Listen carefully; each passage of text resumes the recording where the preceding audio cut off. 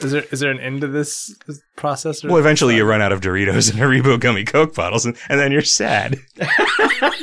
Oh no. I know.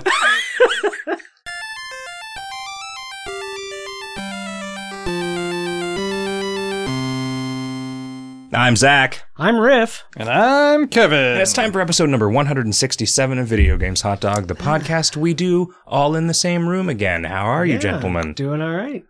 Yeah. Our 102/3 of 100 show. Just passed. Yeah. You know how I'm doing. I'm doing as well as you can be if you forgot to... No, I didn't. Hooray! I just went on a journey, guys. I just went on a journey where I was like, fuck, I forgot to bring a beer in here. Oh. But then I looked over and realized there was a delicious ice-cold Pabst Blue Ribbon, not even open yet, right here within arm's reach. Oh. Your past brain did you a favor. Are you not concerned with confusing your liver with all of the different kinds of alcohols? No, I started with this. I know. And then I drank some margaritas, and now I'm ending with this. It's like a sandwich. Are you concerned about confusing your stomach when you eat a sandwich? Sometimes. There's a lot of different kinds of food Yeah. in there. You got some bread, you got some turkey, That's you got why- some nails. That's why I always chew and then swallow each part of the sandwich individually. Oh, you like sort by composition and in my yeah. mouth. But Oh, yes. okay. Oh, You have okay. like Yeah. the little stashes like a hamster so you can move them aside. So you have to have the entire meal in your mouth at once to sort it correctly. No, I mean, right? I can do it in small batches. That's the same problem. You're just pushing it back like... No, I have different stomachs for different things, so I just route okay. each pouch. Kevin told me I was crazy because I estimated that the number of bites that it takes me to eat a paneer tikka masala burrito from Curry Up Now was 10. Yeah. And he said, that's crazy. You're an idiot asshole, Zach. And I said, I don't think that I am. And so after a couple bites of the one that I ate yesterday, or the day before yesterday, I decided to keep track of how many bites it took. How many gigantic bites? It took 11 bites, but it was only after the first 2 that I was trying to make it 10. Okay. So I was just going to ask. I don't think Was if you were this eating it experiment normally. biased? Yeah, they I were don't- not uncharacteristically large bites. They were maybe slightly larger than average bites. Okay. I can annihilate one of those in 10 bites. Annihilate that burrito is what you're supposed to say. Right. I didn't. No, hold on. Let me try again. No, come on. Let me try again. I can do it this time. I have gone to like 3 street fairs in San Francisco in the past week. They have just become a constant feature of the mission. I don't know. Are if you it's sure you summer. haven't just been going to Fair Street, which I have not. is the street where that's always happening? They've been in different locations. There was like a street food fair, and then there was the A street crime 20th fair. the Celebrate 20th Street block party. Oh, so that was like a street fair in the county fair sense. Like, It was weird. There was like a stage set up like with multiple bands. so people could At once? exhibit their finest There were livestock. I don't fucking understand. It was Their 20th Street. city livestock. Like there were a handful of like prize rats. stores and stuff that are on 20th Street. But yeah. And then there was the San Francisco Sunday Streets SF or something like that, which apparently that's just a thing that they close certain areas. Where the streets are paved with hot fudge sundae. Yeah. I don't understand what the deal is. It's like People like getting together and doing things and they celebrating life in fucking different aspects making of life. it difficult to drive around town is what they really get like. rid of your car, buddy. Free your mind, man. We're not designed to be in cars. We're designed to be dead by now. We're designed to be riding bikes. Yep. Unicycles and pogo sticks. Oh, man. You know, every minute that I spend driving in San Francisco, I start to sympathize with the people on Metafilter who hate bicyclists instead of hating motorists. Okay. I man. feel like I can just hate everybody. I can hate other pedestrians, You don't really have to choose. other cyclists, and motorists all at the same time. I have a question for you guys.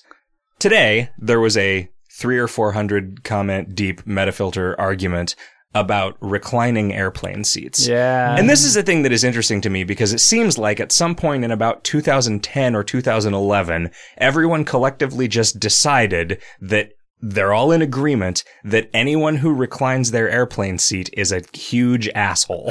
I think you're in some sort of weird echo chamber. Like that is not how the universe at large feels. There is a vocal minority of people who feel that way, and they post on the internet. Most people don't give a damn. Like, most people just don't care when somebody reclines their airplane seat. And you can't really recline them that far anyway. It's like 3 inches or 4 inches. If that, yeah. Like, it's just not a fucking big deal. I mean, granted, I'm not 7 feet tall, but I'm 6 foot. Like, those seats are cramping. I flew in a plane last night. The person in front of me reclined their seat, and it just wasn't a big deal. Yeah, but you're not gonna start shit. Well, right.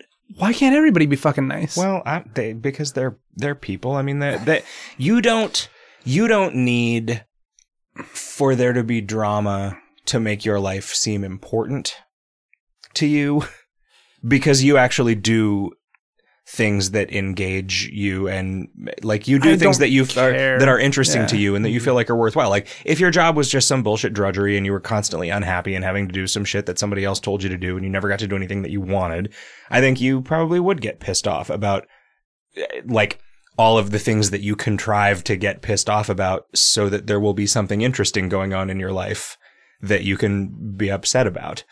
But I don't know, maybe not. Sure. No, I guess that makes sense, right? Like, these people are fighting for their particular cause, and their cause is, like, dumb. You know, the thing that we should be angry about is the fact that the most recent build of Chrome has stopped respecting Windows ClearType settings.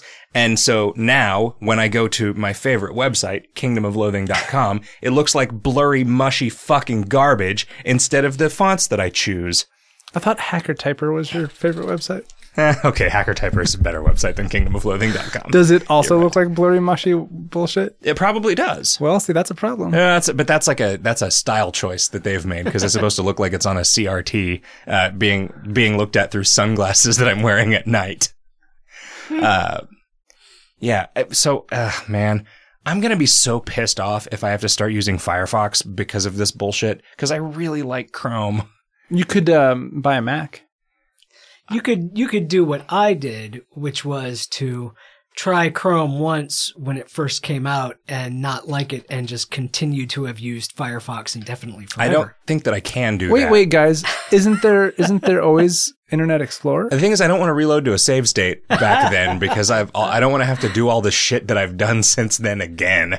Like, you'd have to get a haircut again. Would I? Yeah. I mean, I wouldn't know any of the things that I know now. I would only know the thing that I thought during the last second before I quick loaded. That's not how save games work. It is. No. Your character doesn't know. Sure, but you do. Yeah, but no. Are you trying to say that your consciousness does not exist? Sort of. I mean, if you have control hovering over the behind, save state, like about 3 feet, 3 feet above and behind your player. body. It's 3 feet the unless character. you scroll the mouse wheel down. Then it gets further away. Yeah, that's handy for, like, if you want to know whether the mail is here. You scroll backwards just far enough that the camera is inside the mailbox, and then you'll know whether it's been. You got to figure out how to look directly away from the mailbox. But yeah, you get to where you kind of have a sense of it. Paint a dot on the wall. Yep. So, I went over to I bought a pinball machine for ZapCon today, and I even got a receipt so that we can write it off as the legitimate business expense that it is. You decided to yell at me for 13 minutes about how our accounting practices are bullshit, and accounting in general is bullshit. Just about. I wasn't yelling at you. I was just yelling near you about how the world is complete bullshit. So basically, we can't write this off until I write myself a check for the amount that I spent today. And I think that is stupid bullshit. I think that what we're doing is if you had paid for it with a company credit card, you wouldn't have to do that. But if we had a box, that isn't how it works when you buy pinball machines from homeless guys. They only take cash. Okay, so then we need to start keeping a box of we need to company keep a cash. company box of money. Yeah. Cookie jar. Yeah. I used to have a small amount of petty cash in a drawer with a sticker on it that said Tom Johnny, because that was my joke. It was Tom Petty, Johnny Cash. So you can see why I stopped doing that. Institutionally, I didn't want something that was so unfunny associated with a company whose nominal purpose is to make a game that's funny. But it's just a little frustrating to me that, like, I have to just write myself a check in order to, like, just make legitimate a thing that is already true. That just bothers me because it's just wasted time. It is like how technically we sometimes have to write a check for like 4 cents to the city of Mesa for sales tax we regularly on do that. something, right? But I know that this would is... you claim it's- that taxes are a waste of time? No, because taxes are a way to so get money from people we have that to do fund some paperwork, public some goods. tracking of income versus expenses in order to know how much taxes to pay. And this is just that's what we're doing. That's Right. Writing it off is just knowing how much we've spent versus how much we've made, and that's just the part of the process. The fact that we can't write off this expense until we just move money from one spot to an equivalent spot via a process that is not like super time consuming, but a process that nevertheless, like, you're going to have to boot into Windows. Yes. Which you hate doing. You hate doing it so much that sometimes when the reward is playing a delicious video game, you won't do it. It's true. You're going to have to boot into Windows to write me a check to give myself some of my own fucking money so that just in case our number comes up in a random die roll at the IRS and we get audited, we will be able to point to something that says, no, for real. For real, we bought a pinball machine with this money. As opposed to just, I don't know, writing me that check anyway and there's no pinball machine, bro, but we totally wrote it off. Let's not pay taxes. Like, it's just... But the audit isn't even the thing that I'm worried about. I mean, getting the receipt is what makes that worthwhile. It's the having a record come April of next year when we pay taxes that we bought something. And the only way that I'm set up to do that is by recording it in the books. And the only way that I can record it in the books is if I actually spend company money on it. Yeah. Because you didn't spend company money on it to begin with, I have to spend company money on it in the form of paying you for it. So what it is you bought a pinball machine and you want to sell it to ZapCon. Yeah, I know. Then that's where I come in. I understand. I will happily buy that for you at a sweet, sweet discount.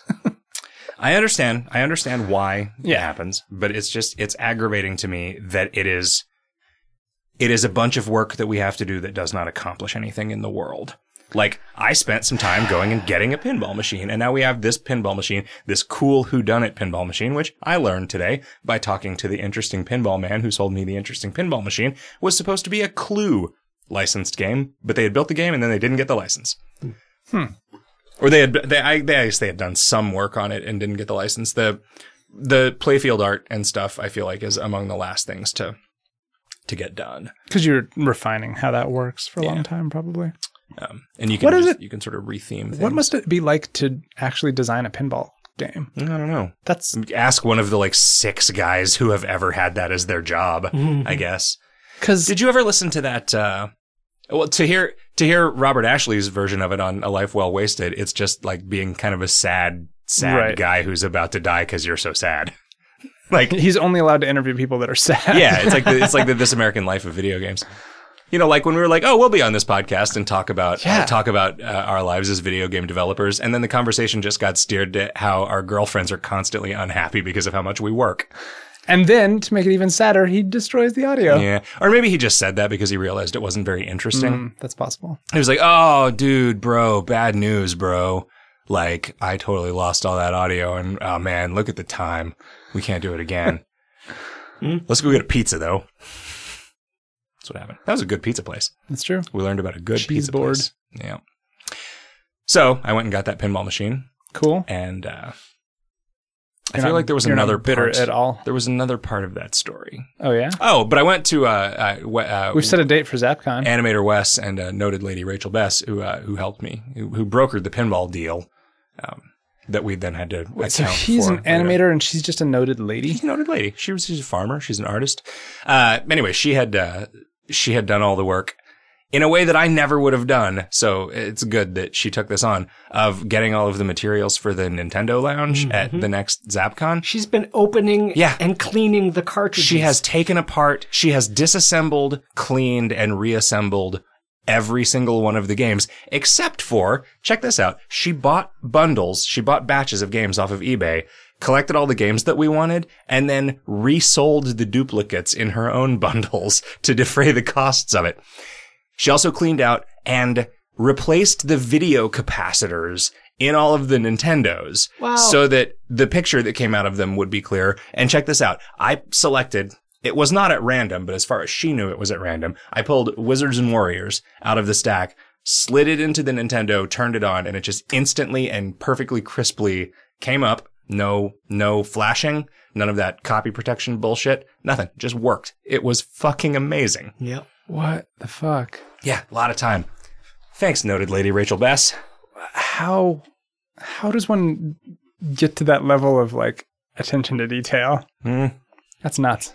That's how you become notable. I guess. No She does only raise things that are very small on her farm and then paint things that are very small. Yeah, I know. You have to pay a lot of attention to chickens or they die. Yeah. Or quail. Quail are even smaller chickens. Oh, yeah. So you have to pay extra attention. It's more, there's finer details. So the finer the detail, the more the attention. Right. She spends a lot of time, like she'll spend 100 hours making a 6-inch by 6-inch painting and then selling it to German bondage enthusiasts. I don't know. How would you say bondage in German? Bondage? Yeah, it's I'm pretty sure it's bondage. The way that you translate to German is you just turn all the O's into U's. Yeah. 'Cause it's in English, it's umlaut. Look out. Are you German or Canadian? It's hard to tell. There's a wild boar charging us. What have you guys been up to? I saw the new Sin City movie. Oh, yeah? Yep. It's pretty Is good. it like just Sin City 2? A dame to kill fur. Yeah. It continues some of the stories from the first one. Stories. It's puzzling to try and figure out really the order of events because there are things that happen in the second movie that couldn't possibly happen after the first movie because characters involved died in the first movie. And everyone still has a dick. Yeah. So if you were going to assemble a timeline out of these two movies, you would have to compile them both together because there's things in the second movie that are prequel stuff and there are things in the second movie that are sequel stuff. So it's confusing. But weren't there a bunch of other Sin City movies after Sin City? I think just the one that I'm aware of. Huh. He's been doing other stuff like 300 and... Yeah, but I could have sworn there were multiple sequels to Sin City that already existed. Not that I'm aware of. Yeah, it was like a Jaws 2 thing where they didn't have Made any of by the same somebody actors else. or characters in common. Yeah. Okay.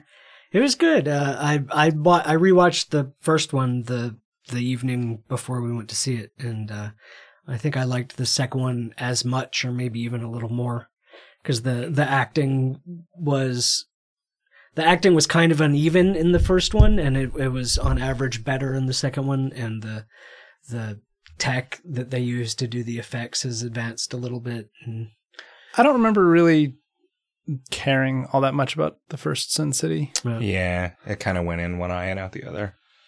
For me, I remember a lot of guys getting their dicks shot off. I remember Elijah Wood being a bad guy. Yeah. I remember Mickey Rourke having a big chin. Okay. Chin City, they called it. What about you?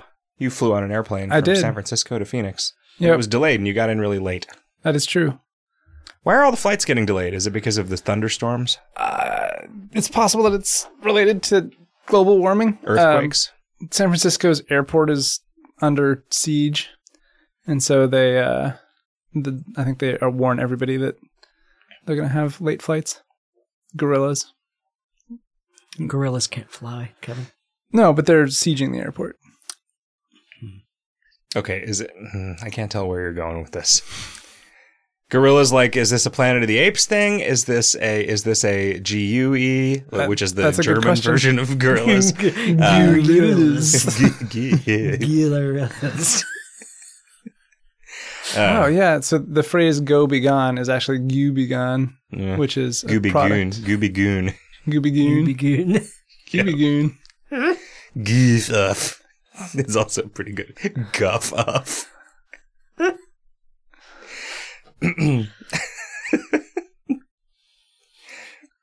Man, I'm as set upon as Jub.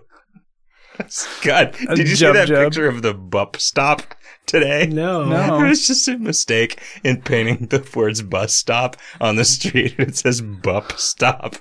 It's pretty good. It's a pretty serious mistake. Yep. Yeah, I mean, it makes, you can see how that would happen to somebody.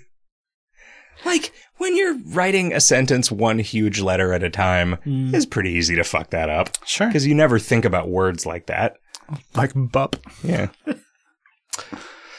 Okay, I drove from San Francisco to Phoenix. I stopped. Because you're a crazy person. No, I'm not. No, you know what's crazy is getting in a goddamn death trap to hurtle through the sky and be really uncomfortable, be herded like cattle through a thing where they probe you like cattle and x-ray you like cattle, scan your scrotum like cattle, show it to everybody. I don't want to be treated like a piece of meat. Okay. So I just drive a car like an American. I stopped in LA and had dinner with Matthew Rather from the Overthinking It podcast, who's a buddy. Let me sleep on his couch. It's Cool. a nice couch. Yeah. Yeah. It's almost long enough to sleep on. Okay. It was good.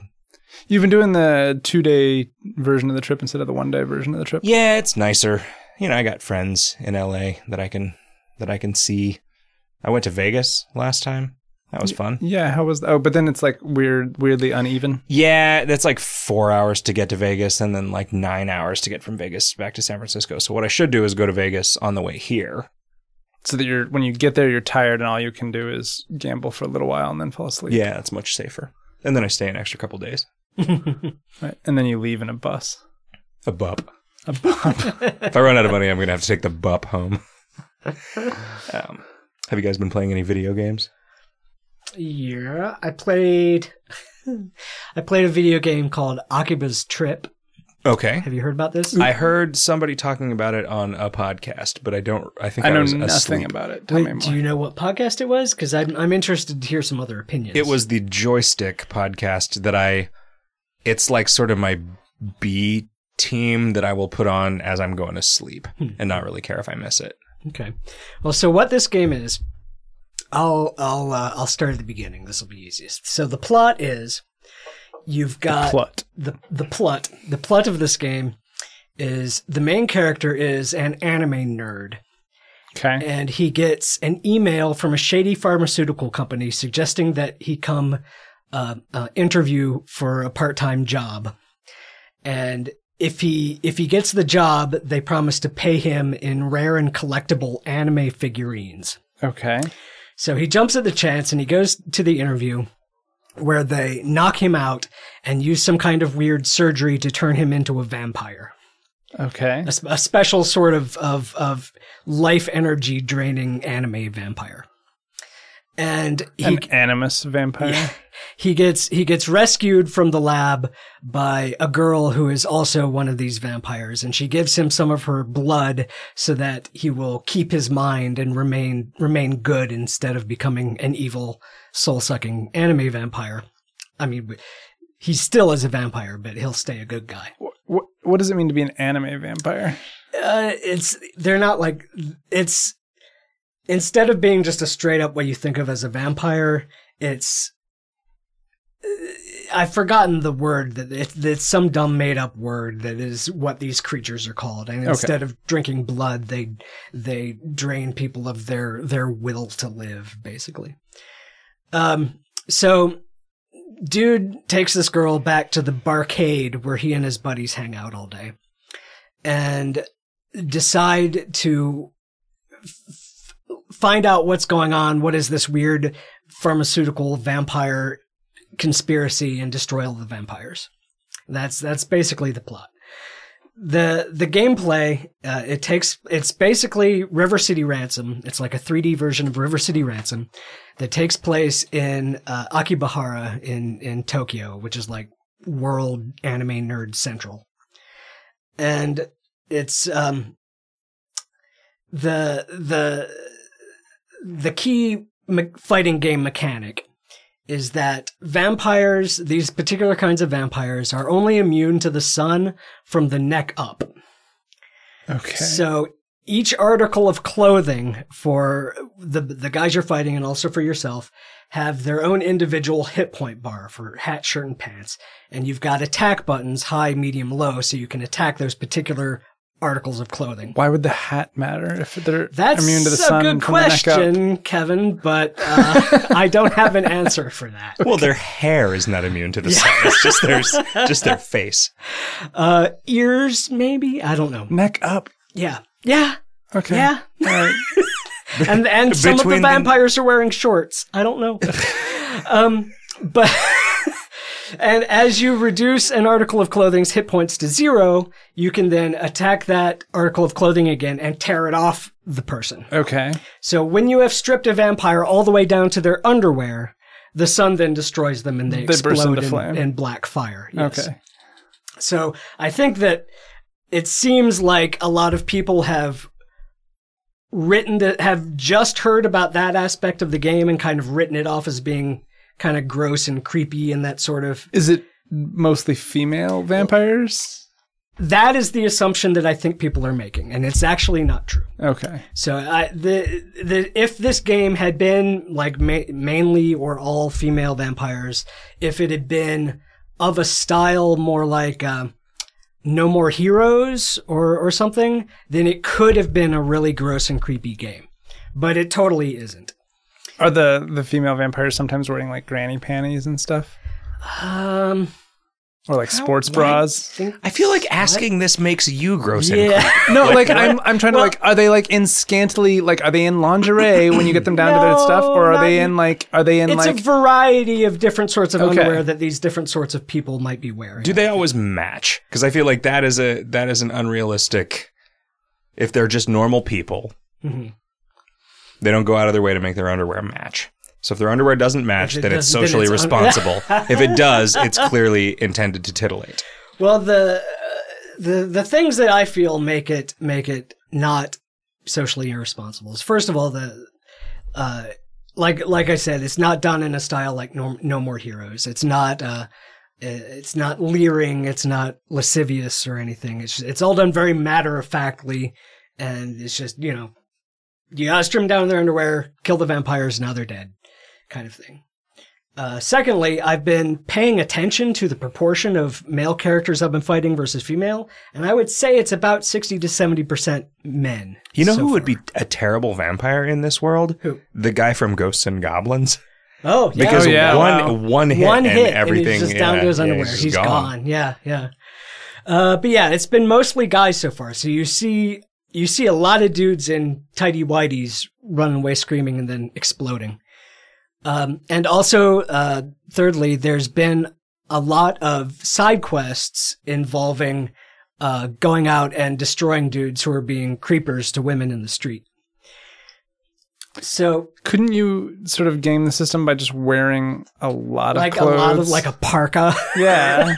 Or just like 5 pairs of 5 pants. layers. Yeah. Yeah, like That's, yeah. If it were less of a video game, then perhaps that would be an option. it's uncomfortable, but you're still alive. Full body tattoo. I just a big sombrero, right? Just an umbrella you could carry around. Yeah, that's the... Only go out at night? Yep. So, it's besides all that, I'm also really enjoying it because it's really well written. It's a very, very anime game, and it knows it, and it knows all the tropes. It knows where to hang all the lampshades to make fun of those tropes. I guess what do you mean? You keep throwing around the term anime, and let me from where I'm sitting, like when I think anime, I think Japanese animated series. Sure. Is there more to it than that? Like, Well, Oh, you mean Japanimation. anime has tropes that are so like when people get used wet, a they lot. turn into animals, and Yeah, when and just people- more general things. If you I get don't know how to put a finger little on bit it. too much of a boner, it makes your nose bleed, and if you get way too much of a boner, it makes you die. die from a nosebleed. That has been a plot point in an anime that I like. Actually. There are Isn't it colorful something? What's the name of that? I don't know which one. there are spirits in every animal. The one I'm and thinking about object. is One Piece. There's a character in One Piece who, for a few episodes, was in danger of his life of draining all his blood out. But There was just a restaurant that we used to eat sushi at that would play anime, and seemingly the plot of the anime that we were watching, it was just a series of like maybe 5-minute vignettes about guys who getting too horny and then dying.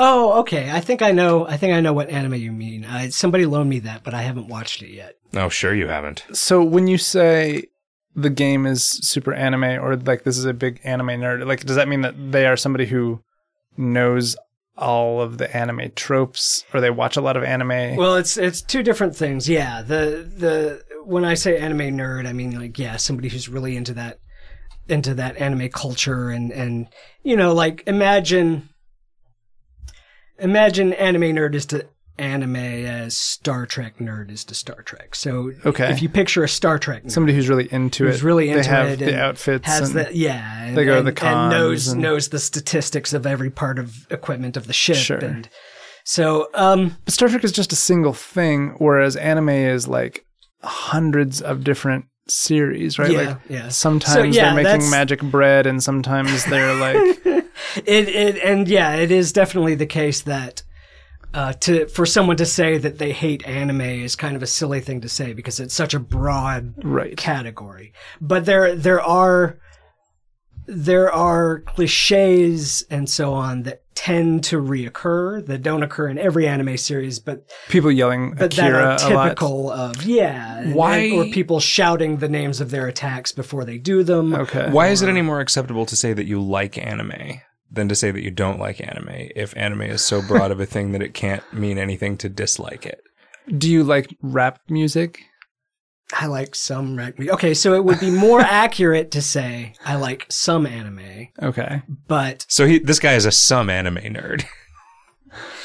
so anyway, I feel like I'm on a fucking episode of The Twilight Zone where you say this guy's an anime nerd, and Kevin is like, what does it mean to be an anime nerd? so it's anyway, getting off this digression. Did you guys agree that we're doing a bit here and you didn't tell me about it? Dinosaur lunch? I have no idea what's going on. So, but it's not just a game in anime style that knows all the anime tropes and will play them all. It is also a game about anime nerds. Okay. So you've Do you got consider yourself an anime nerd? me or the character? You. I'm on the border of anime nerddom. Okay. Sure. I'm familiar with a lot of the anime. You have tropes. not studied Japanese I don't collect. specifically I have not to studied Japanese. I don't anime. collect figurines. Okay. But there is a lot But of you do anime own that I watch. a figure. I own one or two figurines. Okay. Wait, by your hat-wearing logic, you're a guy that Yeah, collects now figurines. you're a fucking anime figurine collecting anime nerd. No, because I don't collect figurines. Owning is not the same as collecting. Yeah, just like you don't wear a hat. I do wear a hat. You're not currently wearing a hat. I'm not currently wearing a hat. But you are currently owning an anime figurine. So I would say that by this reasoning, you are more of an anime figurine nerd than you are a hat guy. Owning two is not collecting. I don't seek out. No, new owning two figurines. is owning one is not collecting. Owning two is collecting. It's you have a collection. Own one, shame on us. Like I can mail somebody somebody a letter without being a philatelist, but I can't buy a book of stamps and pretend I'm not a stamps guy. But what if somebody mailed you two anime figurines? Those don't count because they're Are you licking the stamps? postmarked. No, not anymore. You don't have to lick them anymore. But you might do it. The anime figurines you do still have to lick, otherwise you can't get enough of an erection to die of a nosebleed. I think if you're licking the stamps, even though you don't have to anymore, that's a sign that you're a philatelist. Okay. Because you're filleting your stamps. So Yes. Akiba's is trip. it Akiba's trip and also Akiba strip? It is both of them. I think That's pretty clever. I think the official catalog title is Akiba's trip, but the way it's presented on like the menu title screen, It's ambiguous. It's ambiguous. Is the guy's name Akiba? No, Akiba is short for Akibahara, which is where the game takes place. Oh, I see. Oh, so this would be like if I wrote a like Vegas's Vacation would be, yeah. So it's Sure. definitely Akiba Strip, right? Oh. Yeah, it's funny. They do a lot of they do the dialogue is all well written and it's good stuff. I like it. What's And it on? It is Vita and PS3. I'm not sure I can recommend it definitely to people who aren't into anime and anime culture, just because I feel like you wouldn't Have any idea what the fuck is going on? You wouldn't really understand why a lot of the funny things are funny. Okay. But on the other hand, if you really like a River City Ransom, that might be enough to make it still worth it for you. See, I really like River City Ransom. I'm not sure if I like a River City Ransom. That's a I am cautiously excited about Treachery in Beatdown City, which I backed. I don't know how likely I believe that thing is to deliver what it wants to deliver, but I also don't know that if you put a game that was like River City Ransom in front of me that I would like it, because I don't know what it is that makes River City Ransom good. Right. I think in its day, what was especially interesting about it was that it sort of occupied a persistent and very large world that you could move around in, and that there were a lot of statistics and a lot of items that you could purchase that had a lot of interactions with those statistics and didn't tell you what they were. I think here's the thing. I didn't play River City Ransom until it was emulated, and so I could just look at a wiki about what all the foods did, and I think that it would have been really frustrating to try to play it without that, just because they didn't seem to spend any time at all trying to balance any of the things. And so it was like, well, if you want speed, the only thing to do if you're not an idiot is to only buy this one item, because it is the most... The items in this that have like buffs like that, they tell you on the object what it does in a general sense, but all the stores have different inventory. So if you want something specific, you might not easily be able to remember what store that was that had that. Right. Well, it's the same with River City Ransom. I mean, there's so many stores and they each sell things. But then there were you could unlock extra moves by buying books about them and stuff like that. In this one, you can, one of the features is that you have a separate XP gauge. In addition to your regular XP gauge, you have a separate XP gauge that goes up whenever you remove a certain type of article of clothing. So you have like a long sleeve t-shirt gauge. And when that hits 100%, you can remove that type of clothing from people without ruining it. So you can keep it and wear it yourself.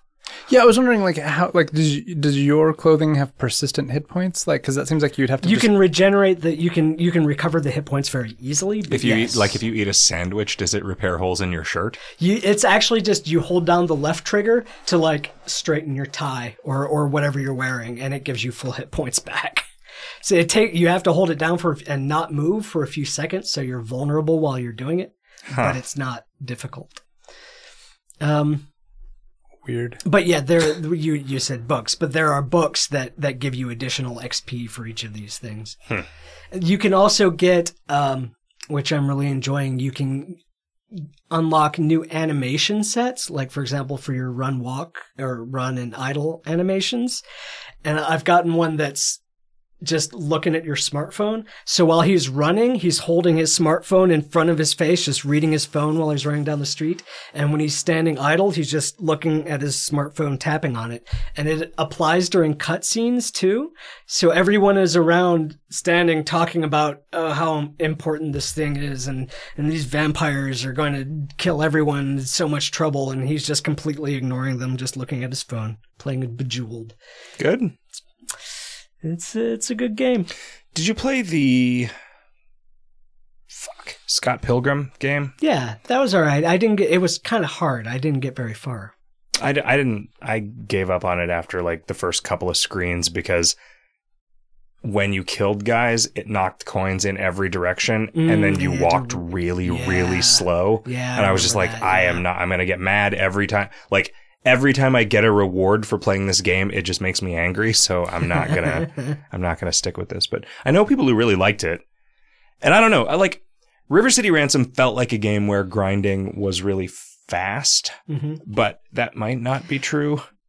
Grinding's pretty fast in this because you can, after like a couple hours, they give you a smartphone app that lets you just look at people in the street and see which ones are secretly vampires. So you can go anywhere and just find a guy to fight, and they're everywhere. Like half of Akabahara is vampires. How do you do it before that? Do you just beat up people indiscriminately and some of them are vampires? You're not given the option to attack people randomly on the street before then. You get like side quests or event missions. Oh, you like go into hostile areas to fight. Okay. So that's it. I mean, that's also sort of like River City Ransom, right? Because some of the areas in River City Ransom are like filled with non-hostile pedestrians, and those are also where all the stores are. Yeah. Huh. Well, this sounds kind of cool. Yep.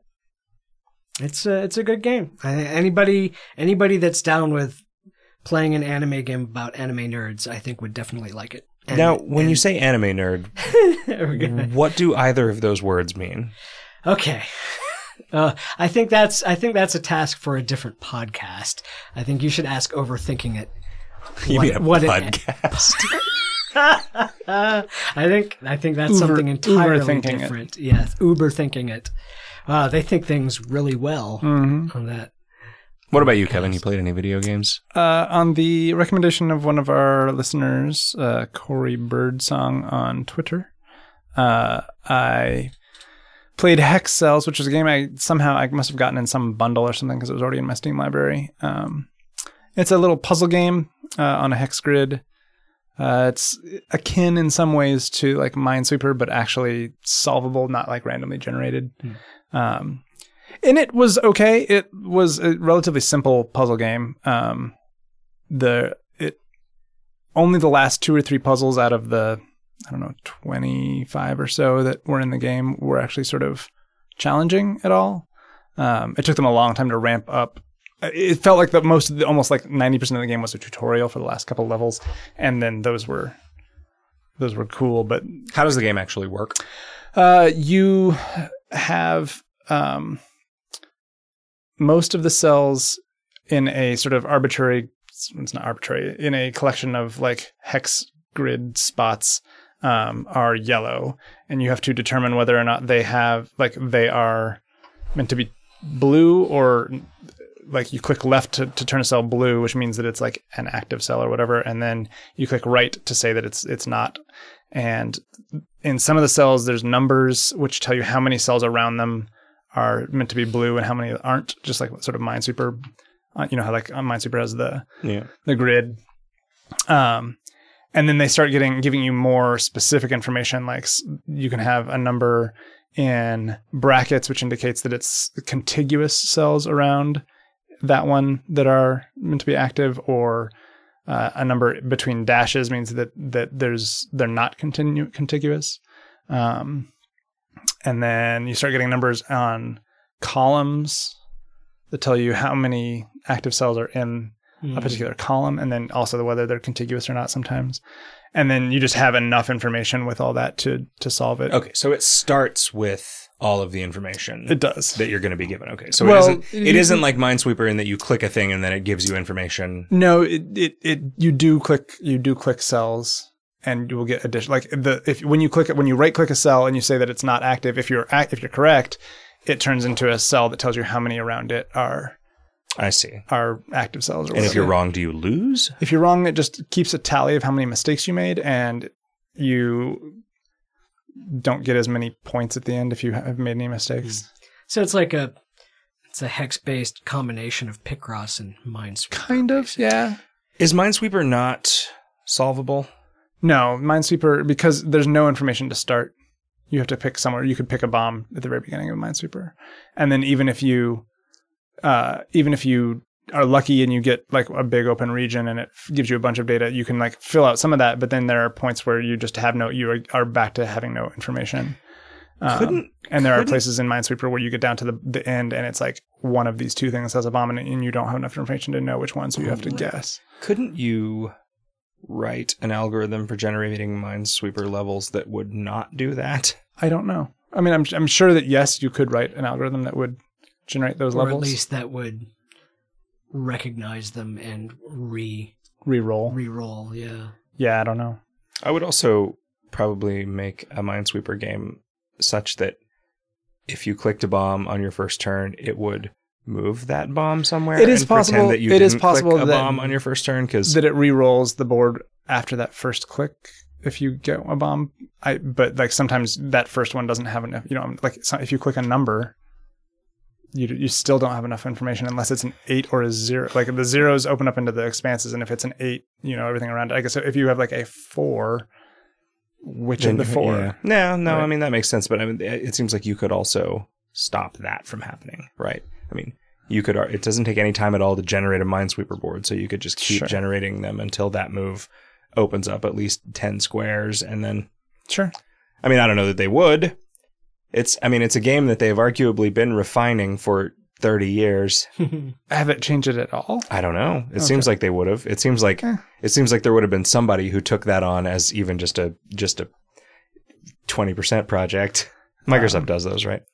I've been also playing Hungry Cat Picross on Jim's recommendation. Could you you guys did not. I was peeing, so I didn't hear any of it. Okay. So I don't actually know how the game works. So it is. Now I'm going to go get another beer. Okay. It is like a classical Picross. But in Picross you get, so in a 2-color or sort of a 1-color Picross, I guess, you get a series of numbers which tell you the discrete chunks of the color in the row or column that will be contiguous of the like that particular color, right? And this one, instead of giving you that information, it's like a multicolor Picross, and it just tells you how many of that color are in the row, and if they're all together, you get that information as well. And from that information, just whether they are all together or not. Yes. Yeah. And there are no empty spaces in any of them. And, Okay. Yeah. So that is always, that in my experience has always been enough information to solve them. Mm-hmm. But I don't know if that's always true. I have sometimes short-circuited the logic puzzle because I'm like, this is probably symmetric, and so I'm just going to go forward with that. But it's possible that you could just logic it from beginning to end. So because there's also a timer, it encourages you to go quickly. Well, I'm downloading it right now because that sounds delightful. Yeah, it definitely scratches the Picross itch, and so it is both better and worse in some ways than a regular Picross in terms of the logic puzzle, because you have different information than a Picross. So it took me some time to get used to like the different patterns that are, because the different rules make it work a lot differently than a regular Picross. Yeah. Things like recognizing that if you've got a space 5 across and 2 of one color and 3 contiguous of another color, then that means that the you 2 know are exactly on. where everything is. You know exactly where everything is. Yeah. It takes a while to internalize all those rules. Yeah, exactly. Yeah, The implications. It took me a while to recognize that, like, when I have a row and a column, or a series of row and columns, like if there's colors in one row that it can only be in a certain number of columns, like you can then determine whether the other colors in that row are available in the other columns, and if they're not, then you know that there's a lot of variables. Wow. Yeah, there's a lot of variables that you can use to figure stuff out. Which is great. It ends up being it's like a sort of variant on a Picross. I don't know how I feel about playing that kind of thing with a time limit though. The easy levels are you won't have any problem there, and then I don't think, and it's time limit just for stars. Yeah, and I don't think the stars actually do anything. That is true. I mean, they provide all of the energy that we need to live. They're just for completionists. Yeah. So, Well, cool. And then today I played a couple minutes of Swing Copters. It's Dongwin's newest game, I guess. Dongwin of Flappy Bird fame. Yeah. And it is... I did not actually ever play the original Flappy Bird. I just played sort of tributes to it, but it seems like it is Flappy Bird taken up a notch, basically. Because you're not just tapping once fighting against gravity. You have to tap multiple, like you're tapping once, which sort of accelerates you in one direction, then you have to tap back the other way to accelerate the other direction. Because you're trying to traverse You're going upwards up and you're trying channel. to get between things that are also moving. It doesn't matter. Like, I was never able to score even a single point. Apparently, apparently he patched it. When did you play it? Just like an hour ago. Okay, so yeah, you played post the first patch, which apparently made it significantly easier. But like, you know, I did kind of the same thing that I did with Flappy Bird, where I downloaded it, I played it once, and I'm like, okay. And then, although I do think that Flappy Bird is a good game, and this might be, I don't know. It's interesting. I got into a groove and got up to 6 points. And I was like, huh. And then like most of the time I die after getting 1 or 2. It's hard. Yeah. This whole genre of game is interesting to me, but there is some like learning curve versus reaction time matrix, and I don't know exactly where I fall on that, but like I really liked Terry Kavanagh's Maverick Bird was game. Awesome. Because that was learning how the levels are generated and then reacting to that instead of... It also had one extra verb, which the dive made it significantly more interesting to true. Me and more complicated. And also it just had a style that I liked instead of just a like, you know, kind of generic. Sure. Like, there's nothing wrong with the art in Dongwin's games. It's just not... He doesn't make a lot of choices about it, it doesn't seem, you know? They're just like... Yeah, they're very simplistic. Yeah, this is just a pixel art bird. Right. Yeah, it's definitely worth checking out because it is free. Yeah, it's free.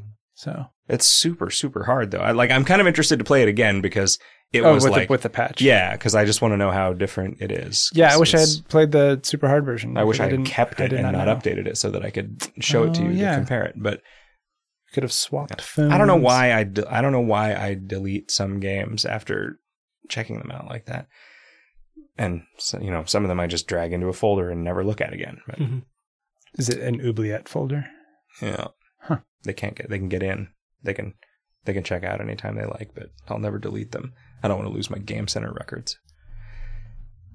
You didn't want to play any desert golfing? Nope. Actually, I bought that game because Bennett Foddy couldn't stop talking about how amazing it was. A lot of people are talking about it. It's pretty good. So the way that it works is... It is very simplistic. It is just an extremely simple... You start the app and you're playing. There is no title screen. There is nothing. There is just a desert and some golf. It's a side view. Yeah, it is a 2D. It is like Super Stickman Golf. Okay. You got the ball. You've got a 2D randomly generated desert landscape. You start on the left side of the screen. Yeah, you're on the left side of the screen. Then there's a hole with a flag. On the right just side of the screen. Number of the... Yeah, not always. I mean, it's sometimes in the middle. Like it's randomly... It just randomly generates these holes. Do you ever start inside the hole? You always start inside the hole. No, do you you always start inside the previous hole. Okay. So you touch anywhere on the screen and drag, and it just sets up the sort of like slingshot velocity and distance meter that you'd use to, like, in a billiards game or whatever. Hit the golf ball, keeps track of how many strokes you've taken, how many of them were on this hole, and then it just moves on. It just goes on and on and on forever. It just keeps generating new holes. When you get the ball in the hole, it scrolls the screen over. The hole becomes a little elevator that pops you up and becomes the tee for the next hole. Okay. And then you go for the next one. And sometimes it generates easy ones, and sometimes it generates ones that are just insanely cruel. And what is an example of an insanely cruel one? Like the hole at the top of a hill on both directions, such that like if you fuck up at all, it just takes the ball really far away again. Okay. Like no matter how you fuck up, like it's, you know, you'll have to get around overhangs sometimes in limited ways, and it seems like the level generation just gets more and more chaotic the further in you get, like the more drastic it can be. But it's like, do you, each time you pick it up, are you starting a new session? Or? No, it just goes on and on and on. So it just gets harder and harder? Yeah, it just gets harder. Maybe there's a way to reset it, but I don't know. There's no UI. Like, there's just, it's just like either you enjoy this hitting golf balls or you don't. And if you don't, you're not going to play this game. Like, there is nothing, there's no like unlockables. There's no like leveling up to get new powers for the ball. It's just like, well, I'm just playing this game where my control is to impart a velocity and an angle onto this ball. And my goal is to get it into this hole, and then it's going to serve me up another one. Like, it is. That's cool. Yeah. 99 cents. I also played a bunch of Dragon Age. Oh, yeah? The first one? Yeah. Did you ever play any of it? Mm-mm. That's sort of a retro move. Well, it's from like 2012. Yeah. But, I mean, What prompted you to go back to Dragon Age? I want to play RPGs. I've been thinking a lot about RPGs. Okay. And making RPGs. I downloaded Baldur's Gate to the iPad, but I haven't really started it yet. BioShock is coming out for the iPad for iOS. Yeah, weird. I have a really hard time with Baldur's Gate just because it seems like it seems so like the level of kind of micromanaginess of the Infinity Engine is okay when you're playing Planescape because you don't fight very much in Planescape, but I feel like I need that stuff to either be dramatically simplified or I need to play a game where you only control one guy. Like, those are the things that I want. Or like a Might and Magic style game where you are one guy with 5 dicks and one of your dicks is a wizard, but you're all standing in the same place. Like, everyone is facing the same place, and right. you have a very limited number of moves per dude. So George Washington's party was really strong. Oh, it was. It was it was more like an army that he led across the Delaware. One of his dicks was a boat. The Delaware is not the Potomac. It's not the Potomac. The Potomac. So the thing that always made me not try Dragon Age every time I tried it was, I think, the fact that I wasn't playing it on easy. So the fact that the combat is really clumsy and you're hard like to wrap your head around, telling your party members what to do, but they sort of have free will, kind of, or something. Well, you can script them. You can give them a bunch of script actions, which are fine. In easy, you can just let them behave with their default script actions, and they're sometimes don't just stupid themselves to death. Okay. They still do every once in a while. Like, every time I have lost a fight, I have felt overwhelmingly like I was losing a fight because of the clumsy combat controls rather than because I wasn't trying to do the right thing or my party composition was bad or whatever. And it's I don't know. It's like this sort of real-time combat where you have cooldowns, you have a hotbar with cooldowns, and then so does your whole party. And you can pause the action at any point. I think what's supposed to happen, what you are supposed to do in fights where there are 100 skeletons fighting you all at once, is you are supposed to scroll all the way out so it moves into sort of tactical view, which is just kind of like a real-time strategy game that you can pause and pop into individual dudes, issue orders about what to do, and then unpause, and then they will execute those orders. And I think that's what I'm going to have to do in this fucking fight that I'm stuck in that I haven't been able to beat because it just goes on for too long and everybody runs out of mana. I ran into a situation that is a thing that in general I find extremely off-putting in video games, but even more so in RPGs that are built on having a big open world for you to be able to explore and go wherever you want. You go to this town where the action that you're performing in the game is like helping this town get ready for the nightly onslaught of monsters that are coming out of the castle. If you leave the town, the monsters fucking come and kill everybody. Right? So like once you're there and once you find out that the monsters come out every night, you got to stay there and help them fight the monsters. There is, as near as I can tell, a side quest that would help with this, but I can't go do it because when I leave, it triggers this event at the end of the night. I don't know that it kills everyone. It just gives me a cutscene that is intended to make me feel bad about leaving after saying, "Are you sure you want to leave?" I'm like, yes, I went to the part that said go to the map. Yeah, like what the fuck? Like why would you walk all this way by accident? Also, there's a lot of just walking.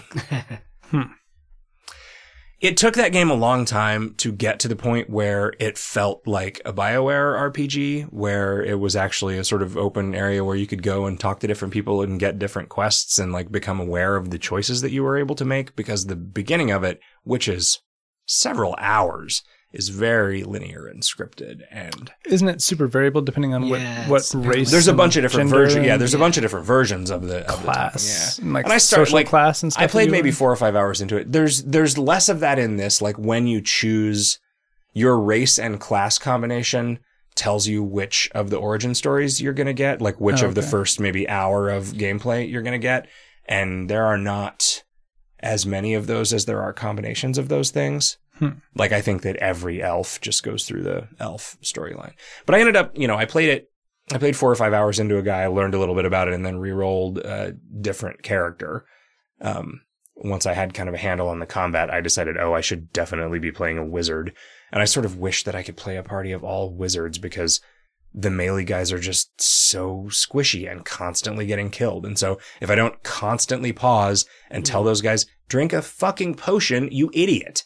Like, maybe there's a way to set up that, like, little bit of AI. Like, that should just be the default, I feel like. I guess you don't necessarily want them drinking your potions without asking you, but, like, I don't know. There are a lot of things about it that I like, but it's just, I don't find the combat fun, and there's a shitload of combat. Like, it's very similar to Knights of the Old Republic, and I don't know why it's bothering me so much in this one. I mean, I think because I'm not a cool lightsaber guy. Like, if I'm a cool lightsaber guy, I can forgive a lot of the trappings of that kind of system, but it's, yeah. I don't know. I don't know if I'm going to go back to it or not. I'm mad about this. Like, it's sort of the same criticism that, even though I disagree with most of the criticism of Far Cry 3 that came from the people that I consider sort of thoughtful games critics, a lot of people complained about how these big scripted events would start, and then when you left, it would be like, you're leaving the mission area, and they didn't want that because they felt that it was like super immersion breaking for them. Whereas, I mean, I kind of understood that as a technical limitation. Like, if you're going to have this crazy thing going on with this big scripted events, like, you got to start it over. Like, you have to start that over if they leave in the middle of it, or it's not going to make any fucking sense when they come back. So the price that you pay for having a cool reactive experience, as opposed to just like trying to build the most amazing video game in the world so that users will have a good time with just emergent shit that falls out of the systems, like normal users. I'm not talking about like, the people who only like things that aren't authored. Right. Like, and when RPGs do that, it drives me fucking crazy. And I don't know why. Like, I think it is because Far Cry 3 is not a game about like planning. It's a game about like shooting guys and killing animals and skinning them and then climbing things, right? Like, Red Faction Guerrilla is not a game about carefully weighing your options about which hammer you're carrying for a specific situation and deciding to go back and do a side quest so that you can get a slightly nicer hat for the next main quest mission that you want to do.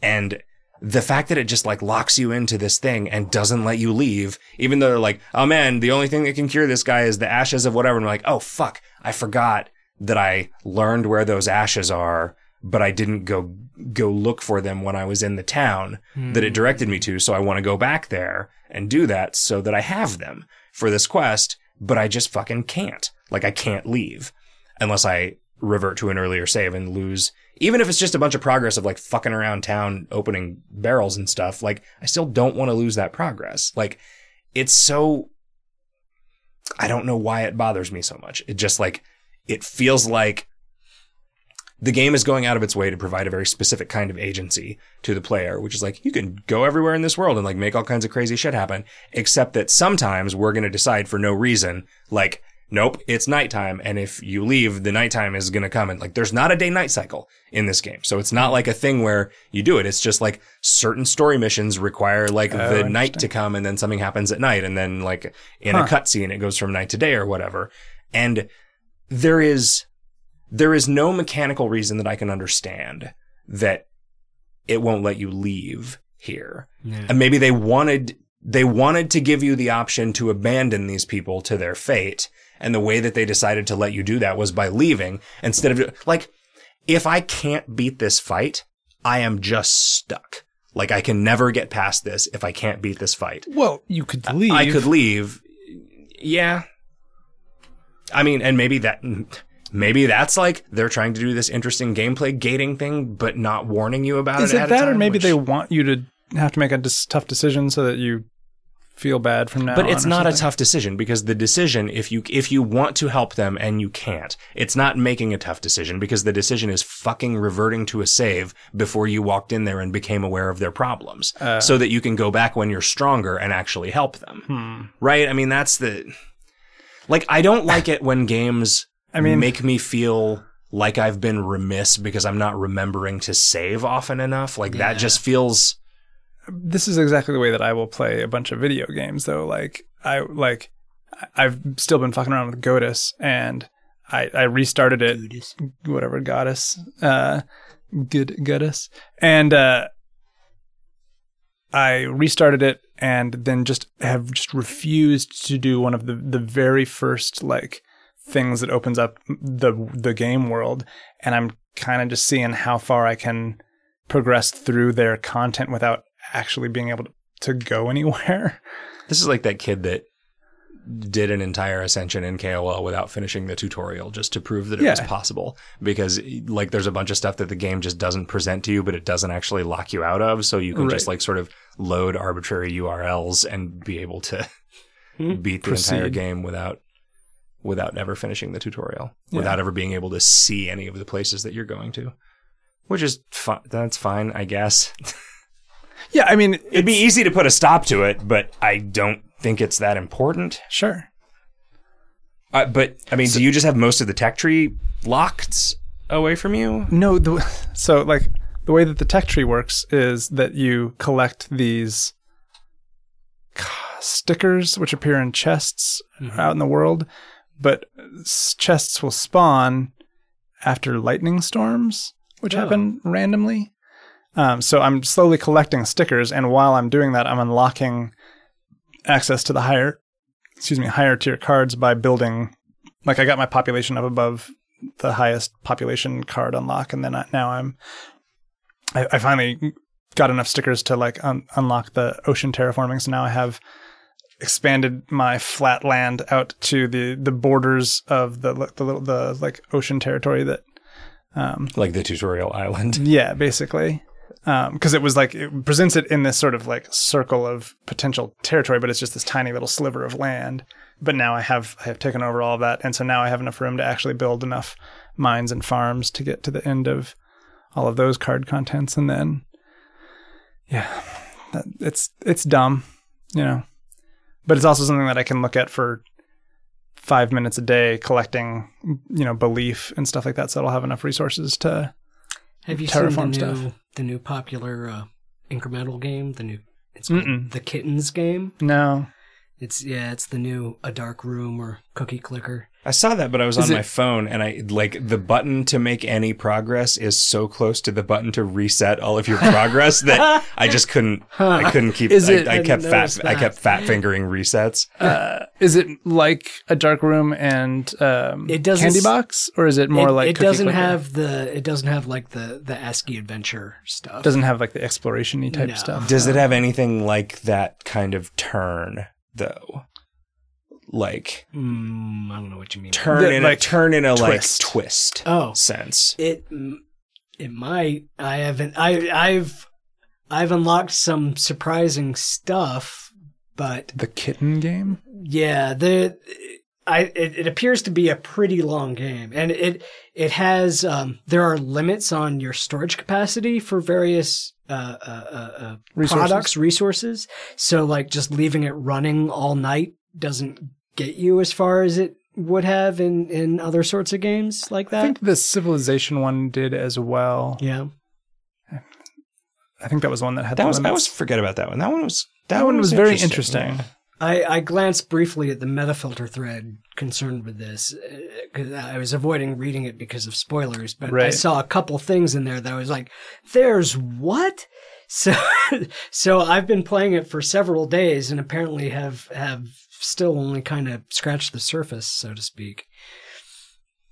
But, with your cat claws. Yeah. Meow. And it's kittens, and it's cute to think about kittens doing science or being engineers or... True. Yeah, I guess Mugenics is on hold. They're working on some other game in the interim. So... I found it hard to imagine a way in which Mugenics would be a thing that I wanted to play. I have no idea what it's about. Yeah, I was just fascinated by wanting to breed just cats. Play it to see what it is. Yeah, like clearly, like those two guys are not going to make a game that is just boring, right? Yeah, but it might be for all I know, it's a genre of game that I don't care about at all. Like if it was The Sims, except with cats, I'm like, I don't care. Like I think the best version of The Sims that Edmund Macmillan would make would be a game that I still didn't want to play because it was The Sims. Like, yeah, I can't imagine him making The Sims though. No, but who knows? Anyway, they've switched focuses and are working on something else now. Foci. I'm really curious when the Binding of Isaac remake is going to come out and if I will get into it at all. I've been watching the stuff he's been posting about it occasionally on his blog, and it looks pretty cool. Yeah. I mean, just from following him on Twitter, I see I so appreciate the way that he delivers video content as animated GIFs because they don't make my podcast stop playing when I go look at them. Nice. And they just load and play, and it doesn't take 40 steps of clicking a play button to get a fucking embedded video to play on the phone. That tech is so bad, and I don't understand why. Like, the number of discrete steps that is required to play a video embedded in a web page in the iPhone browser is just ridiculous. Facebook's app has integrated video in an interesting way. It will just start playing in the feed silently unless you click on it, which will enable the audio and bring it. Oh, that seems terrible. You're going to scroll down and see... whatever a video midway through. Well, no, I think it starts when it enters the screen. Well, that makes a lot more sense, but it's still silent, right? Like you don't have to do anything to see how the video is progressing. Oh man, I bet my Facebook is gone. Was there like a delay? It takes when you set it to delete, it takes 2 weeks for it to go away. Is that like a what is that called? Beer thing. What was a drunk dialing protection or whatever? I don't know. It seems to me like they realized that if they did that, more people would talk themselves out of having deleted it. I mean, it was easy for me because I never used it for anything and I never had. Like, I'm like, export all my Facebook data. Okay, here's your profile picture back. Like, okay, all right. I guess I didn't really have anything on there. Like my Facebook page only exists because we did Farmville. Because we did Farmville for an assignment one time, and I played it that once and have never touched Facebook before or since. I could imagine making a fake Facebook account just to use Facebook authentication for stuff. Right? Because that would simplify so many things. But then who knows what kind of weird aggregation that would lead to in the long run. I made a fake Facebook account and it just full on figured out who I was. Well, sure. I made a fake Facebook account and I came back to it and I had friend requests from like hundreds of people that I knew in real life on this thing that I made with a fake name. I think just because I used an email address that was in it was a real email address. One person's book and then it just spread from there. And that was fucking creepy. So anyway. And then somebody made a Facebook account using my regular email address, which meant that I could never use it again. So then I had to use a different bogus email address to make my real Facebook account because once somebody had said that this was like a fraudulent account, you just never make another Facebook account with that email address, which why the fuck does that work that way? Like, that just seems crazy. Like, here's a thing that says this wasn't you and also you will never use our service again. Like, that doesn't seem like a button you want to put in front of people to click. Like, anyway. Facebook, I guess. We're probably missing all those good Farmville games. Did you guys hear that Amazon bought Twitch? Yeah. Is that news that you heard? Yes. I was fully under the impression that it was all Google. Yeah, they're supposed to be Google. Or Google. I read that there were rumors that Google. They were worried about running afoul of antitrust laws. So Amazon paid cash, not like stock options or anything else. Gift certificates. Yeah. Like, so we'll give you $100 million in Amazon credit. And I was going to say, I hope the gun run got a fat check, but now I just hope he got a huge suitcase full of money. Not a briefcase, a suitcase. Yeah. Nice. How about just a couple of white burlap bags with dollar signs on them? No, they're gonna be taken from you by a guy wearing a mask. Yeah, I'm curious how that's gonna impact the service at all. I mean, clearly it already has. I think that all of the crap they've been doing in the past couple of weeks has been lead up to acquisition. As long as it doesn't hurt Fish Place Street Fighter. As long as we can keep doing our KOL live Twitch development events. Yeah. The archive being gone is a little annoying. Yeah, especially because I went to use their export to YouTube feature and it was like, we'll email you when this is done. I'm like, I think I just got blown off. And either it takes a month to export a video to YouTube or I did just get blown off. Because it never completed. I mean, they're like 8 hours long, but I feel like that's not super uncommon for Twitch videos. Yeah, I don't know. I thought they did them in half-hour chunks anyway, so. Yeah. Do you have a YouTube account I guess you have your Gmail account, which is effectively the same thing. I went through a fucking 40-minute nightmare of trying to figure out how to log into any YouTube account anywhere. Because I think I had a YouTube account because you had to make an account to get past certain age filters at some point back in the day. Mm-hmm. And so I made a fake YouTube account. And then for like a year, every time I went to YouTube, it was like, hey, who are you? Are you this guy or this guy? I'm like, fuck you. I always clicked the button that said, fuck you. And then I guess we gave you 4,000 chances to associate this with your Gmail account. Now everything is going to be confusing and nothing is going to work for fucking ever. Like, you should have just answered the goddamn question. Well, you did. Your answer was just so yeah, who knows? Who knows what problems there are getting that data out. Multiple people have told me that they have local copies of our streams, though, so. YouTube. Yep. Yeah, YouTube. Yep. You are also removing the E's. Yep. All right, because there are no E's in German. Right. Yeah. I don't know if I feel like I had a news. Oh, I was sort of excited about the Dropbox thing. Did you guys get? So Dropbox sent me an email that was like, hey, you get 10 times as much space now for the same price. I'm like, oh, okay. Whoa. Seriously? Cool. Yeah. So it's like a terabyte for $10 a month. Whoa. Jesus. Yeah. I'll have to check my email. Yeah, I'm going to have to just start indiscriminately using I did Dropbox to store even I more did of my super, super secure stuff. I know, I'll put all my bank account information in my Dropbox and then I did the annual become thing. a target. I wonder if that means that I don't get that. I could seriously, like a terabyte? It said a terabyte. That's what it told me. That would save me some trouble because I'm starting to run out of space on my media drive. Yeah, I was just looking yesterday. I drug some stuff over into my Dropbox folder. I'm like, oh, fuck, I'm at like 60 out of 100 gigs before I do this, and this is like 15 gigs. I'm going to have to look around. It made me angry that Windows still doesn't have the ability to index directories by the size of their contents. Seriously? Yeah. That's obnoxious. Yep. It is. So you just have to open the properties for each of them. I mean, it doesn't store that about a directory because why would you? Like, you'd have to constantly be updating indexes all the time, and like changing a file 90 directories deep would just have these cascading effects that would probably be a really significant performance hit.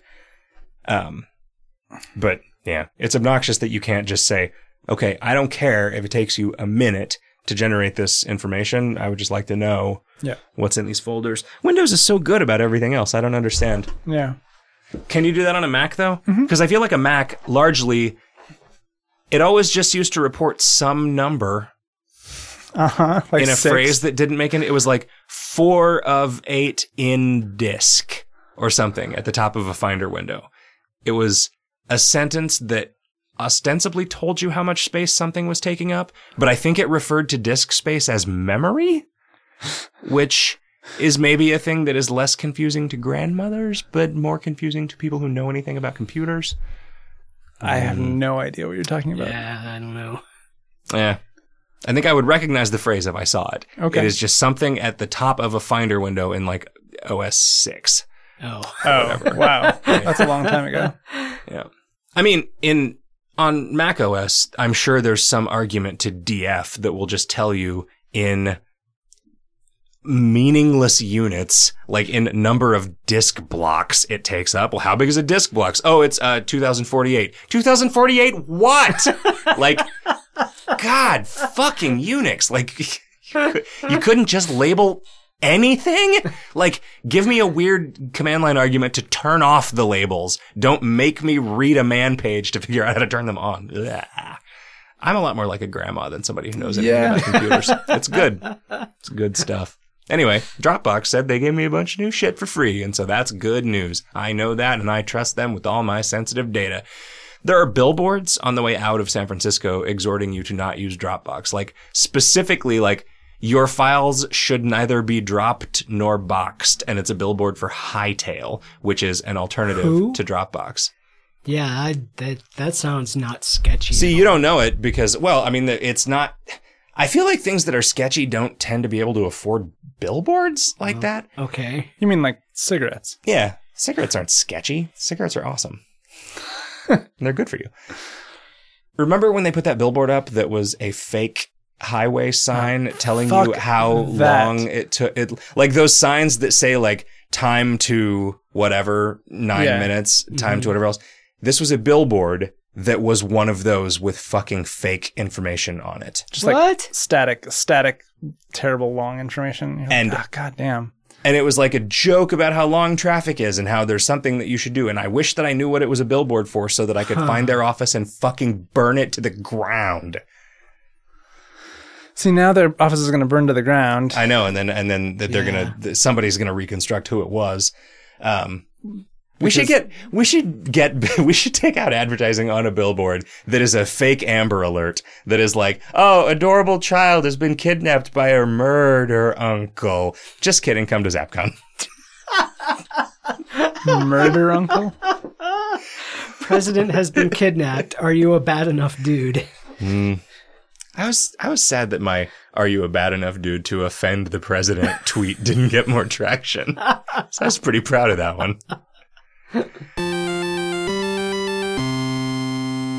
Hey, so this assignment, The Horde, I was not able to dedicate sufficient time to this to really be able to talk about it. I played a bunch of it when I was younger. Poked at it a little bit, but I really didn't get far enough in it to discover what was going on. I watched all of the cinematic stuff on the YouTube. Yotobe. And I watched significant chunks of somebody else doing a playthrough. I played it for like half an hour. I didn't quite get past the first map. I was on the last winter, I guess. Yeah, I also played and didn't quite get past it. My impression of it was that it had from a surprisingly long time ago. It had a lot of the hallmarks of tower defense games. Yeah, but it was without towers.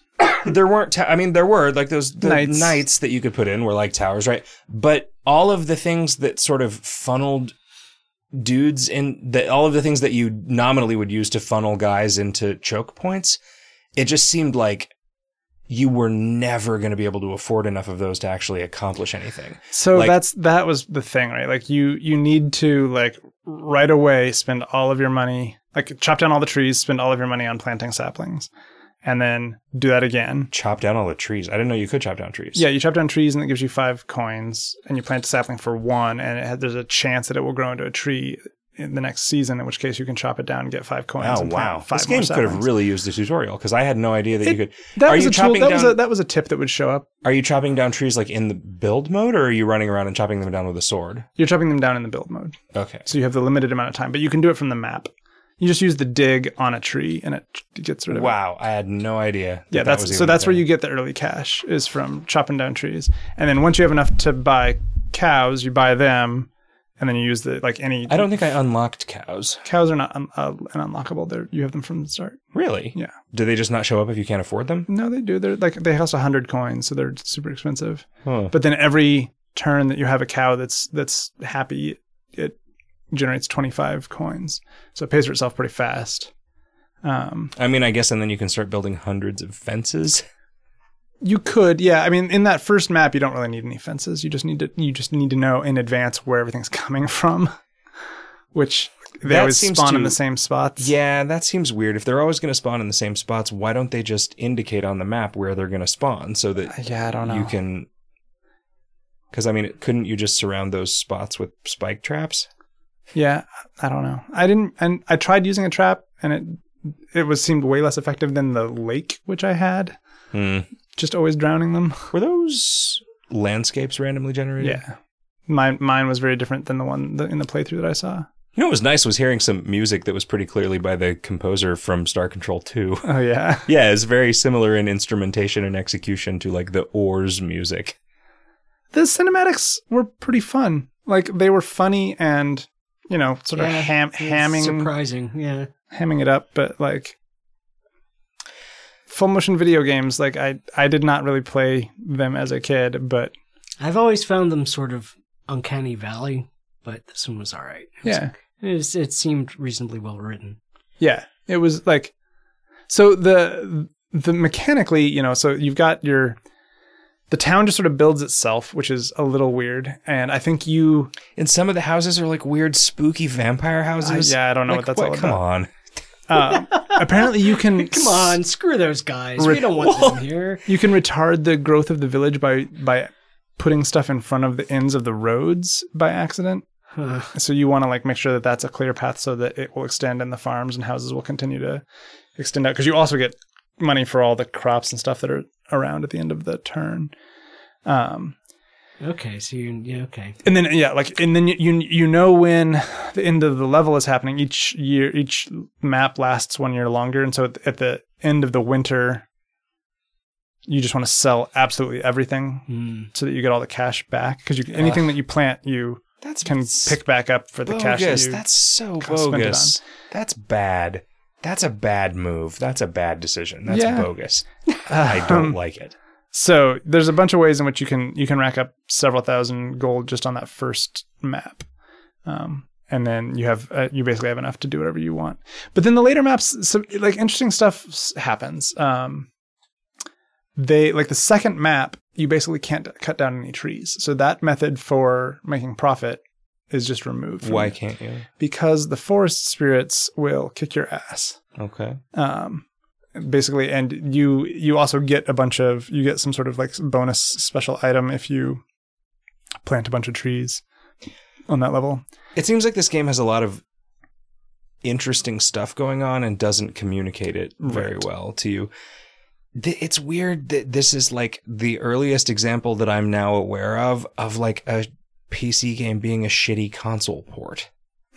Like, I didn't realize. I mean, it's not clear that the console game was better, right? Like, well, no, but I think it explains why mouse support seems really secondary and tacked on as opposed to like, Was it like 3DO originally? Or something? Yeah. Like, I didn't ever figure out how to like switch over to the little build window. And so the only way that I figured out to change between those things was to hold down the rice mouth button, and then drag the rice into the mouth. Right. You can try dragging the mouth onto the rice. Space would toggle between. Yeah, and then you could use the arrow keys to move around in there. But I didn't know that. Because like you just hold down the right mouse button and then you would drag as though you were moving an invisible scroll bar. I spent a lot of time at the very beginning of the game being like, okay, dig. And so like I tried to dig in a bunch of different places and nothing happened. I'm like, all right, I guess dig isn't anything. Yeah, I was like, and that must be a way to that. So what I assumed was that like dig must be your eraser.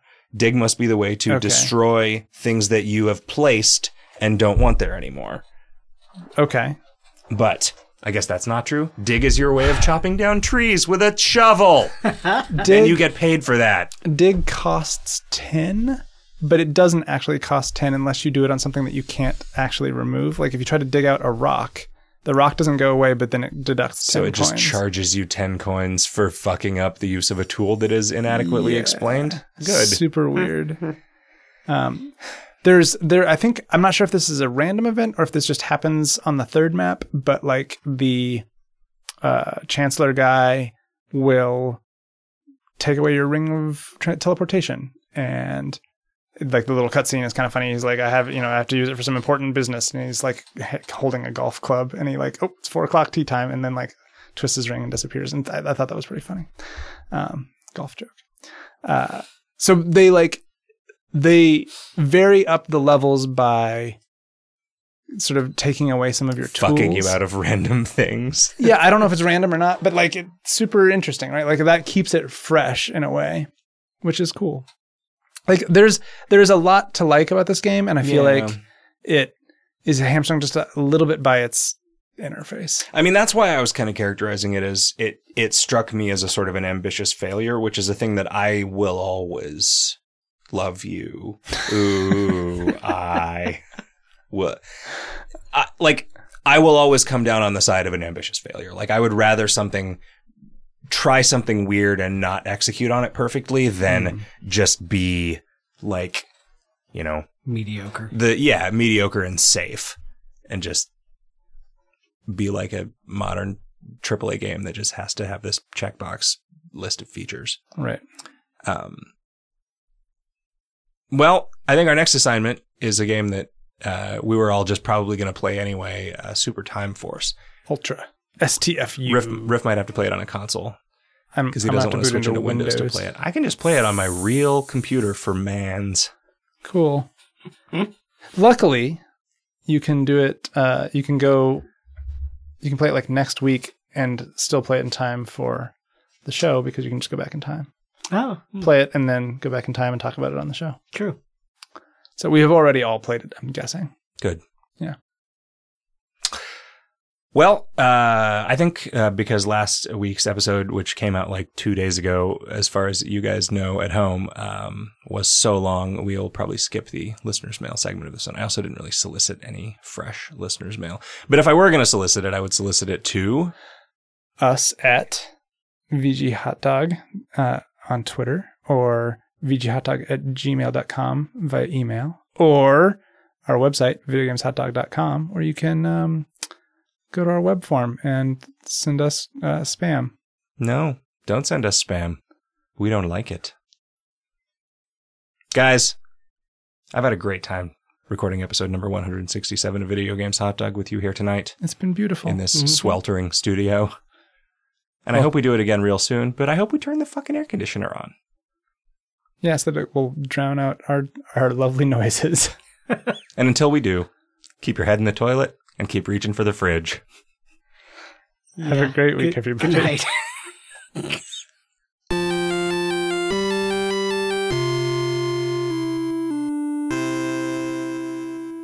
I'm real hungry. Yeah, and me this too. show is about as long as it's going to be. So let's go see our friend Luis and order some Mexican food from him and some margaritas, and then we'll come back and do an episode of Video Games Hot Dog. How does that sound? Hey, I like that idea. And listeners, how does And that you're sound? all invited, listeners. Hey, it really sounds really good. I'm really looking forward to saying hello to Luis. I haven't seen him in a few months. I hope he remembers us. Good night, everyone. Good night. Have a great week, everybody.